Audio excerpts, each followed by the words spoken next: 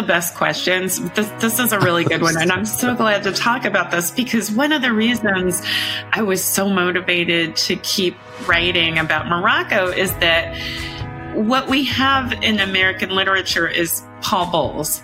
Paul Bowles is the person who's most known for writing about Morocco. He ended up living there for 27 years, I think, of his life. And when you read his work, it is very apparent that he saw it from the perspective of a white person who was not subject to the colorism, or not subject to the wrong end of the colorism. And so in some ways, it's not in those books. Welcome to the Friends and Fiction Writer's Block podcast. 4 New York Times bestselling authors, 1 rock star librarian, and endless stories. Join Mary Kay Andrews, Kristen Harmel, Christy Woodson Harvey, and Patty Callahan Henry, along with Ron Block. As novelists, we are 4 longtime friends with 70 books between us. And I am Ron Block. Please join us for fascinating author interviews and insider talk about publishing and writing. If you love books and are curious about the writing world, you are in the right place. Welcome to the latest episode of the Friends and Fiction Writer's Block podcast. Today, we are so lucky to be hosting a very gifted storyteller whose work you're going to want to get in your hands immediately after this episode if you haven't already. I am so proud to welcome Jacinda Townsend to the podcast. Welcome, Jacinda.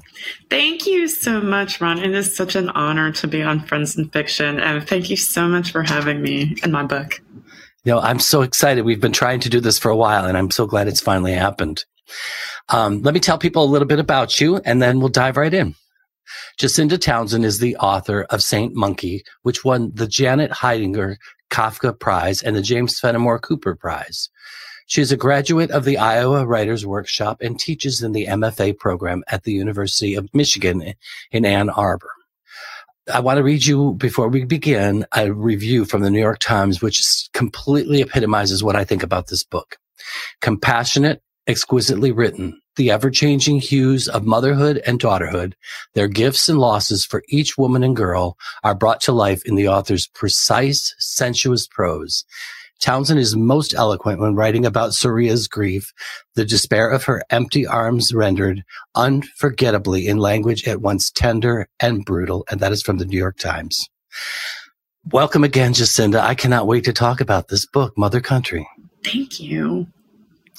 So, to give everybody kind of an introduction, will you tell us what the book is about? Sure. It is about a woman named Shannon she's American. She's struggling with infertility, and she goes to Morocco on a business trip with her husband, and she finds, my publisher uses the word kidnaps, but I'm going to say finds. She finds a child.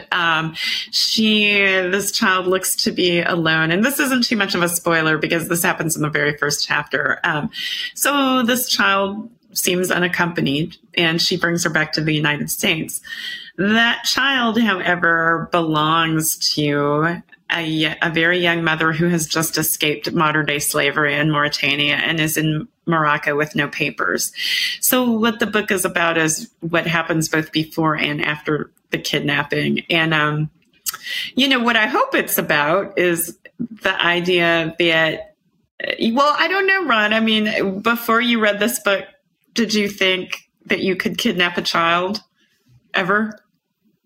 Oh gosh, no, it wouldn't even occur to me. But the nuances of the characters and we're going to talk a little about their approaches to motherhood. I just you kind of get it, like right or wrong, you kind of get it. Yes, and that's what I had hoped to do, is to paint Shannon in such a sort of understanding light that we understand, not only the moral complexity of her situation, but the moral complexity of all of these characters' situations.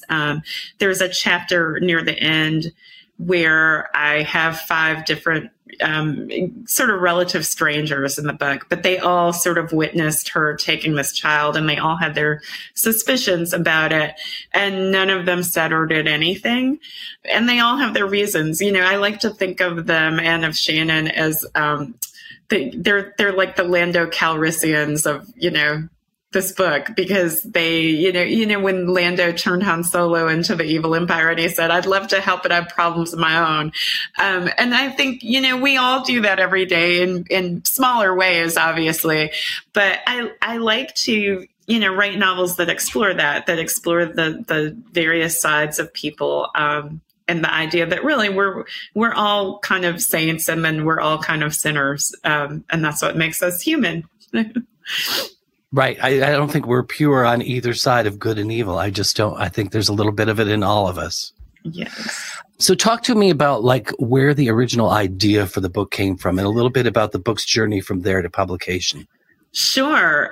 So there are two different stories. The novel's told in a couple of different voices. One is Saria's voice. Saria is an escaped slave from Mauritania, and I found out, I went to Mauritania in 2013. I was doing work for Al Jazeera about women in development, and I interviewed a woman who worked for an anti-slavery organization there.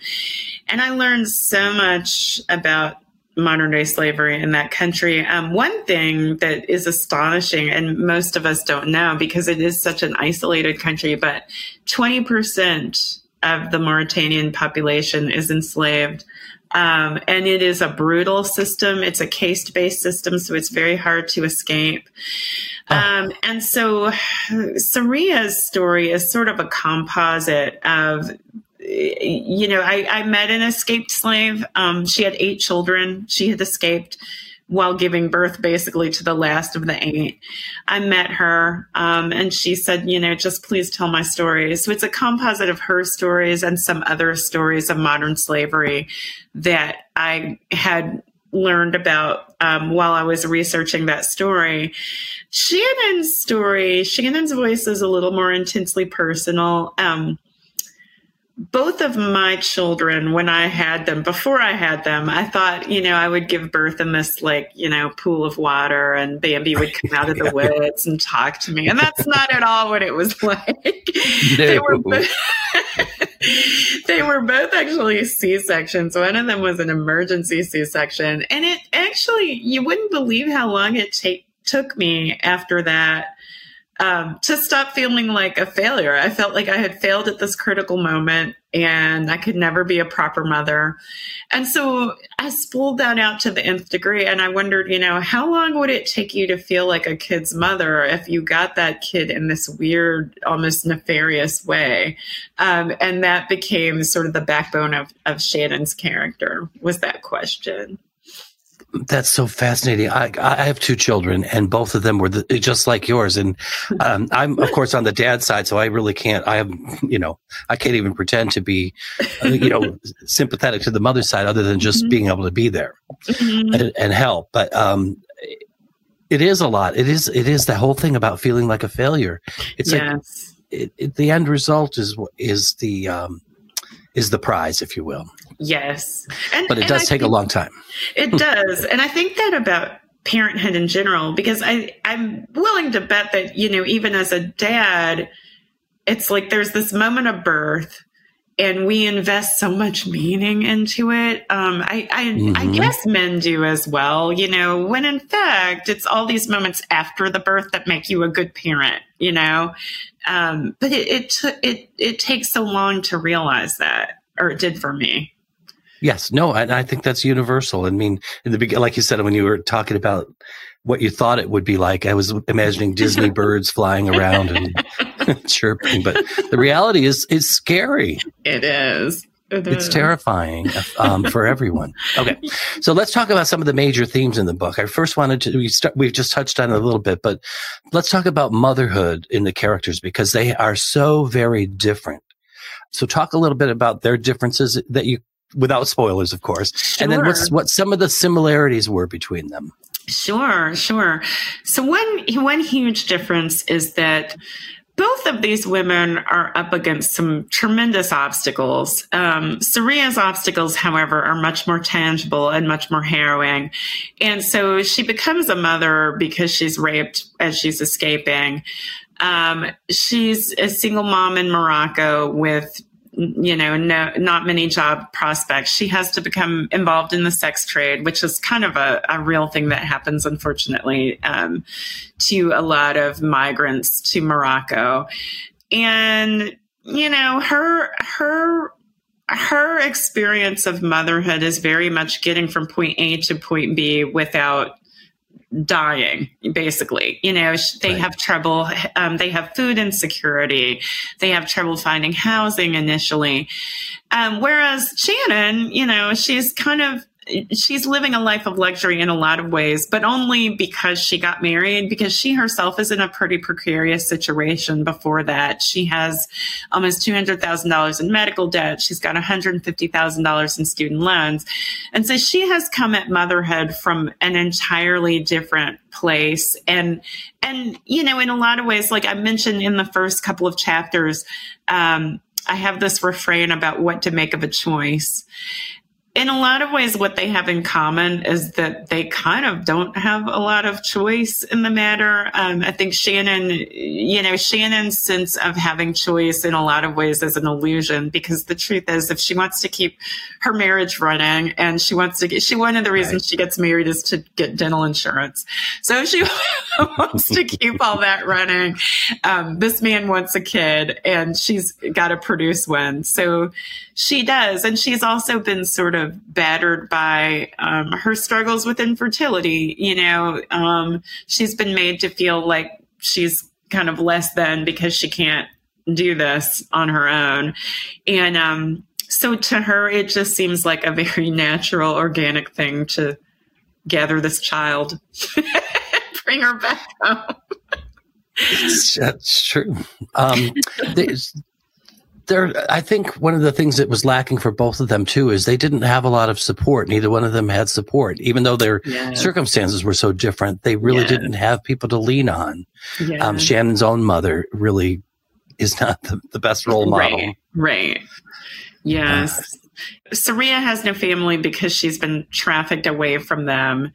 And Shannon is very much estranged from her family. And so they are, it's another thing they have in common is that they're very much dependent on a circumstance that keeps them kind of bound, to the choices they have to make. Wow.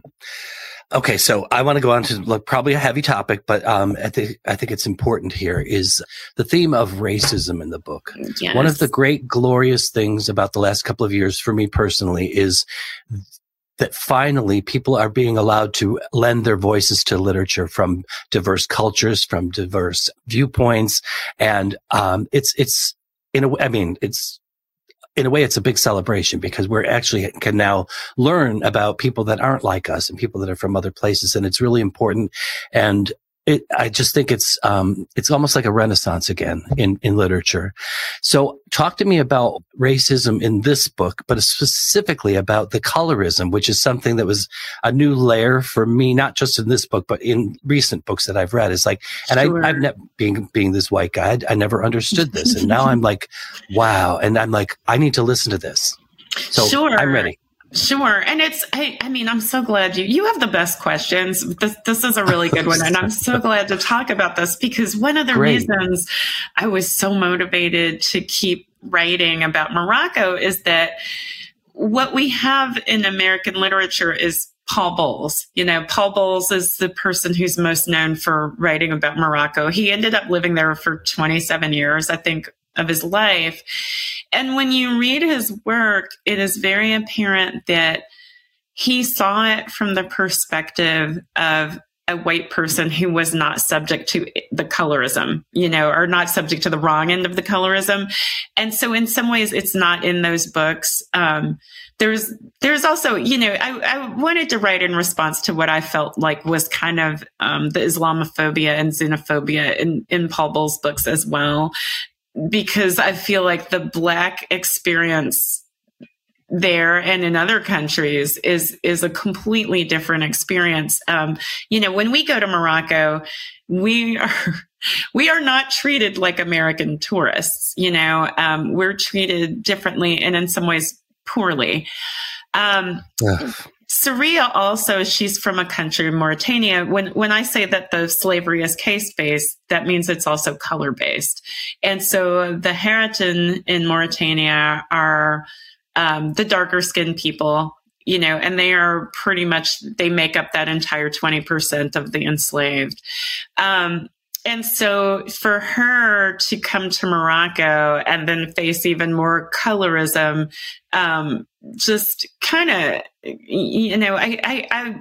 I hated to be cruel to a character, but I think that is the reality, and one kind of political commentary I wanted to make about Morocco is that Morocco is a country where it's extremely hard to be a migrant. It's a country where you don't get citizenship unless you marry into it, which is, well, I won't ruin the book, but it has a lot to do with the end of the book. I'll just say that. And it is a country where it is then very hard to get a work visa.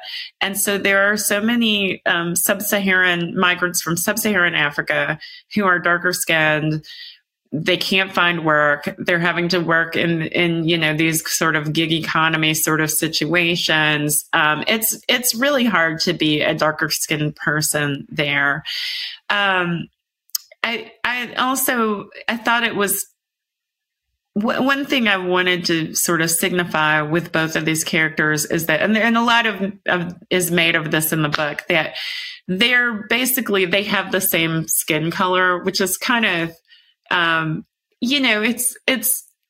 was interesting for me to ponder this because when I go back to Morocco, I have to think about this a lot, that the reason I have the same color skin as a lot of Moroccans is, okay, so I was, my ancestors were sent here from slavery, but then they sort of mixed up with the cultures here in America and producing, my color. And the same has sort of happened to Saria, because Morocco and Mauritania are countries where there is a lot of that. There are a lot of people who have, really, how do I put this? Skin color that is evidence of a lot of cultural mixing. Let's just put it like that, right? Yeah, well, that's good. Well put. And so in some sense, it's like they have this ancient thing in common. And so I thought it was a little, in some ways, it made it a little more cosmically forgivable as well to me that she ends up with her child. So if that makes any sense, and it probably doesn't, I'm just rooting for Shannon throughout the book. I can't even explain it. No, I think as a reader, I felt the same way. I felt so sorry for everything that was going on in Morocco and Marrakesh, but Shannon's story, I think, and maybe it's because I'm from here, I could relate more to that, and the other story is foreign to me. Mm-hmm. Mm-hmm. Yes. And I think, when a writer sets out to forgive someone, it's almost like, I love John Updike's Rabbit books. And, Rabbit is such a rogue, but I think Updike sets us up to forgive him. And that makes those books so magical. And I felt the same about Shannon. Like I'm, from page one, I was kind of setting out to forgive her. So I think it all ends up as it's supposed to. So what other research besides travel and things did you do for this? Because there's a lot of things that aren't in our everyday lives that you would have had to chase down. Yes. A lot of it was, there were two layers.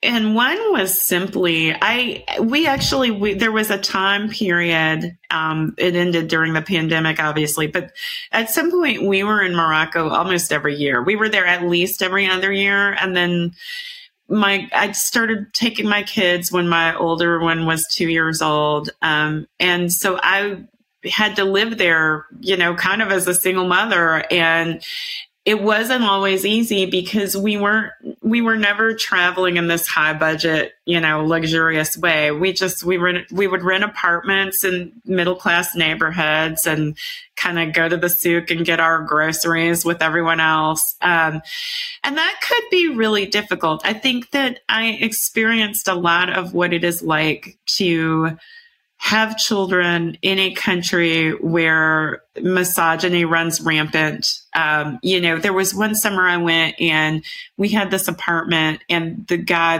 one of the security guards said, they're treating you badly because you're not here with a man. You know that, right? And I was like, no, I didn't know that, but tell me more. And that was kind of the second layer of it. So there was just the kind of living there with two kids, for months at a time, which they have some stories, and I've told them to keep the stories to themselves. But the other layer of it was I interviewed everybody, Ron. I would interview people. Like we went to we went to different cities. Like every summer we tried to hit a different city. So we did the coast, we did the desert, we did in country, we did up country, and I would interview people from every walk of life I could find. I interviewed migrants. I interviewed security guards who saw everything. I interviewed someone who worked at a Saharan mental hospital. Just everyone I could find. And I learned so much. And one thing that I didn't really get to put in the book, but I have learned so much about is the way climate change has affected Morocco, particularly the parts of it that are closer to the Sahara.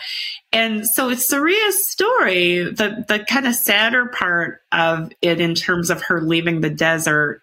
That's actually happening to people en masse now because they can't, it's harder and harder to live in the Sahara because the Sahara is frighteningly getting bigger and bigger. And so you see people having to migrate to the cities, the border cities, and they're trying to bring that desert culture with them. And it's kind of like not working, but what a clash that would be. Yes. So it was, there was a lot of learning. I also, though, I read books because I only went to Mauritania one time. It's a hard country to get to. And so that part was sort of, I interviewed Peace Corps workers, and I read a lot of French and English language books about Mauritania. Nice. You mentioned misogyny. I meant to say that as one of the big themes in the book. It's so evident and it's so pervasive, and it just shows the damage of it. So it's I don't know. All of these themes in the book just make it's so heartfelt, and thank you. So let's talk. You talked a little bit about the place, but it can be such a big character in the book. How do you think that influenced each of the stories where you chose to set it? One thing that I didn't mean to do, and this is just occurring to me as I'm talking to you, in a lot of ways, I made Morocco an antagonist. And I really never intended to do that because I always get mad at Paul Bowles for doing that because Morocco is totally an antagonist in those books. But what I was trying to say is not that, because I think of Morocco as like an abusive spouse. Like 2 of the 3 days, Morocco is going to beat you up. But then that third day, Morocco is going to be magical and treat you really well, and that is always what has happened to us while we were there.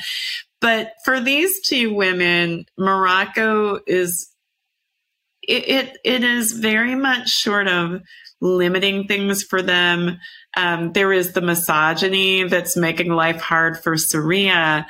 There's just the sort of difficulty because Shannon is also in chronic pain. And so even, the travel was difficult for her. She's not in love with her husband, and that's kind of a difficult part of the trip for her. Right. So I think in a lot of ways, the place it's very determinant. Morocco is kind of like a character. Morocco is like maybe one of the main characters in the book. Definitely. Definitely. So let's talk a little bit about your process now. So you've got, it's not dual timelines, it's dual dual viewpoint that you put together. How did you keep it all straight? Did you write them as separate, or did you interweave them as you were writing? So I actually, and this is something I've done with all my novels. All of them. I have one now that I'm trying to sell, so that's the third one, and they're all written in this diptych form of one person telling, in a lot of ways, telling not only their own story but keeping the plot going in the book. Right. So I did not write them separately because I wanted them both to sort of flow along the same story as smoothly as possible. What was hard, though, is that they are such different people, and Saria is illiterate, which was probably one of the biggest challenges of writing this, was to be in the head of somebody for whom the world works really differently. You know, she's somebody who watches the moon rise and doesn't understand that that's because it's going around the earth, or she gets to the city and she can't read any of the signage. Yes. She, in a lot of ways, that prevents her from understanding what's going on in the city.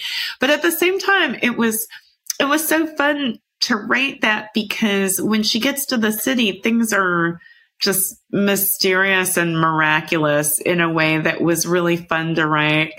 I think it also means that she has a hope in her that maybe she wouldn't if she understood just how many things are conspiring against her, you know, in this very formal legal way.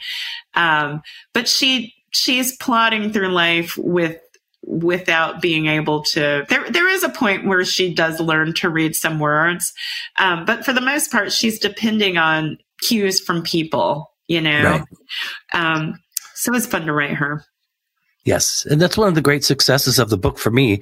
It almost felt like, it was almost like two writers were writing each part of it, but you did it so well. And being able to write from the illiterate point of view, did you have to really work at that?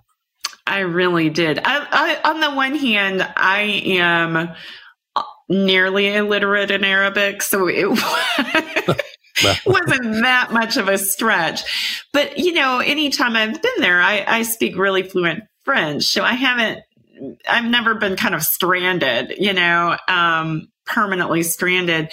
So I knew in some ways what it was like to be isolated. I knew what it was like to not be able to, for instance, you know, there are parts of Morocco where the signage is only in Arabic. I knew what that was like. I knew what it was like to be in the middle of the Sahara and no one was speaking French anymore. I knew what that was like, but it was fun to sort of imagine what it would be like to be in a more permanent way, sort of cut off from language, you know, because she really is. And it's, in that way, I think a lot of us know when we've been somewhere and we're sort of cut off from language and we can no longer express ourselves fluently, or we can no longer understand someone. And then we have to depend on this very kind of basic thing of, like, you know, watching people's body language or picking up on the tone of their voice or whatever. It was hard to write that, but it was fun to be able to imagine all this from her head, you know. And she is a very resourceful young woman, and gets a long way without speaking the local dialect. Nice. So I want to switch just a little bit up and change the focus back to you a little bit. I have read a bunch of things in your biography, and it looks like you've had quite a career journey. So, I mean, I saw names like Harvard, Duke, the Iowa Writers, even Fulbright. We talked about your path to writing, because it seems like that was where you were supposed to end up all along based on what you've written. Yes. I'm just, you know, I'm always just so happy that this is where I ended up. I'm surprised, but really happy. I always, when I was a kid, I loved telling stories. I loved reading. I was an only child for the first 10 years of my life, and I lived in the country, and that's what I did. I read books, and then I laid in the field and watched planes fly overhead. But I had always wanted to tell stories. And then, you know, when I got to be a teenager, when you're a kid and you tell people you want to go into the arts, they say, oh, there are other things you can do. And so when I told people I wanted to be a lawyer and go into politics, they were like, well, yes, that is a thing for you, you know? And so I began to believe it too. I went to college. I went to law school. I was so fortunate when I was in law school, I cross-registered in the English department for a couple of fiction workshops. And it was pretty much the best time I had in all of law school. So I got out of law school. I was a journalist for a minute, a couple of years I spent doing TV. And then I practiced law for a couple more years. And then I got into the Iowa Writers Workshop. And it was a question at the time for me whether I would go, because I was in New York. I was finally making good money, you know, and the pull just became irresistible. So I went, and after that, life turned really magical. I got the Fulbright right out of Iowa, which was also a really fortunate thing because I had a whole year to just write. And so I learned what the writing life was like, you know, it was trial by fire. It was just me and my laptop over there. So tell me about the first submission that got picked up. The first time that you got that "We Want You" letter. Yes. Oh gosh, that was actually in law school, and I think that was another really lucky thing is that immediately all the stories I wrote that in that time period got published, almost all of them, which it felt to me like some sign from the universe that this is what I needed to be doing with my life. When I sold my first novel, that was a pretty big sign. That was an even bigger sign. And I'll never forget it because by then I had two kids by then. Yeah. So I had two kids by then. My little one was about 4 months old when I sold that book. Wow. I'll tell you this story it's going somewhere. I'll tell you this story to tell you a little bit about my mindset on writing and art in general, which is that when I sold it, I was holding her and she was asleep. And I could smell while I was on the phone with my new editor that she had soiled her diaper. So I got off the phone and I changed her diaper and then I went right back to work. And it didn't even occur to me that oh, hey, I'm going to take myself out to dinner or anything. And I think that because I have had this, unusual career trajectory, I look at writing as just work. And I try to keep my ego separate from it. I try to keep any notion that it's, my imagination as a thing that's going to turn on and off magically. I distance myself from that idea. I feel like the more I treat it like just a regular job, the more it is a regular job. And I think that's a good thing. So I don't celebrate success too hard because I've always felt like then I have to be equally dejected about failure.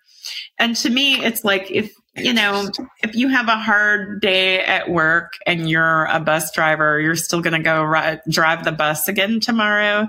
And I'm still going to write tomorrow, even though I get a rejection, So that's, yeah. Yeah, that's amazing. And when you have kids, your ego is separated from everything, right? Totally. There's no more of that for you. So right. That makes it easy. It does. Thank you for that. That's really insightful and fascinating. And it just lets us know a lot about you. I love it. You mentioned that you were working on something. Is it something you can mention at all about? Sure. So I'll tell you a little bit about, so this novel is called James Loves Ruth. My agent is rereading it as we speak. It is about a woman who, and again, it, like the other two, is told in diptych. It's about a woman whose father was killed in an afternoon of police brutality. She then changes her identity and moves across the country.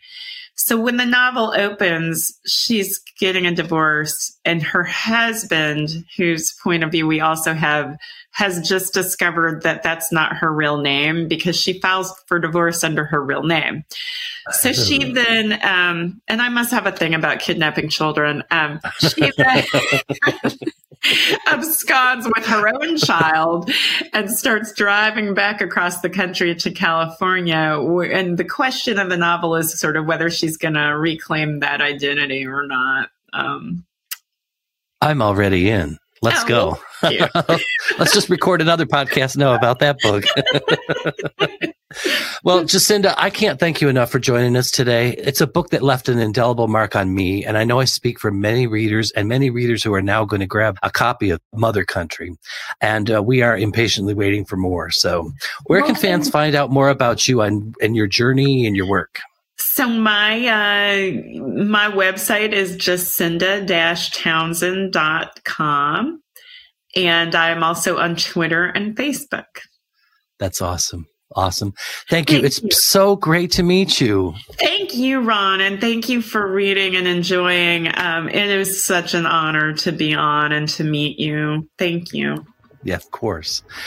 And as always, I want to say a huge thank you for listening on behalf of Friends in Fiction. Your support means the world. And remember, you can visit the Friends in Fiction bookshop.org page to purchase books from today's guest and all past guests at a discount, while at the same time helping the indie bookstore community. We'll see you next week. Thank you for tuning in to the Friends in Fiction Writer's Block podcast. Please be sure to subscribe, rate, and review on your favorite podcast platform. Tune in every Friday for another episode.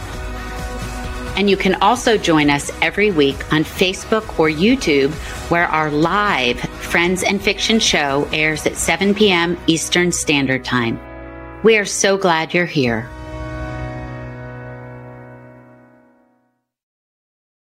Produced by Audavita Studios. Connect your voice to the world.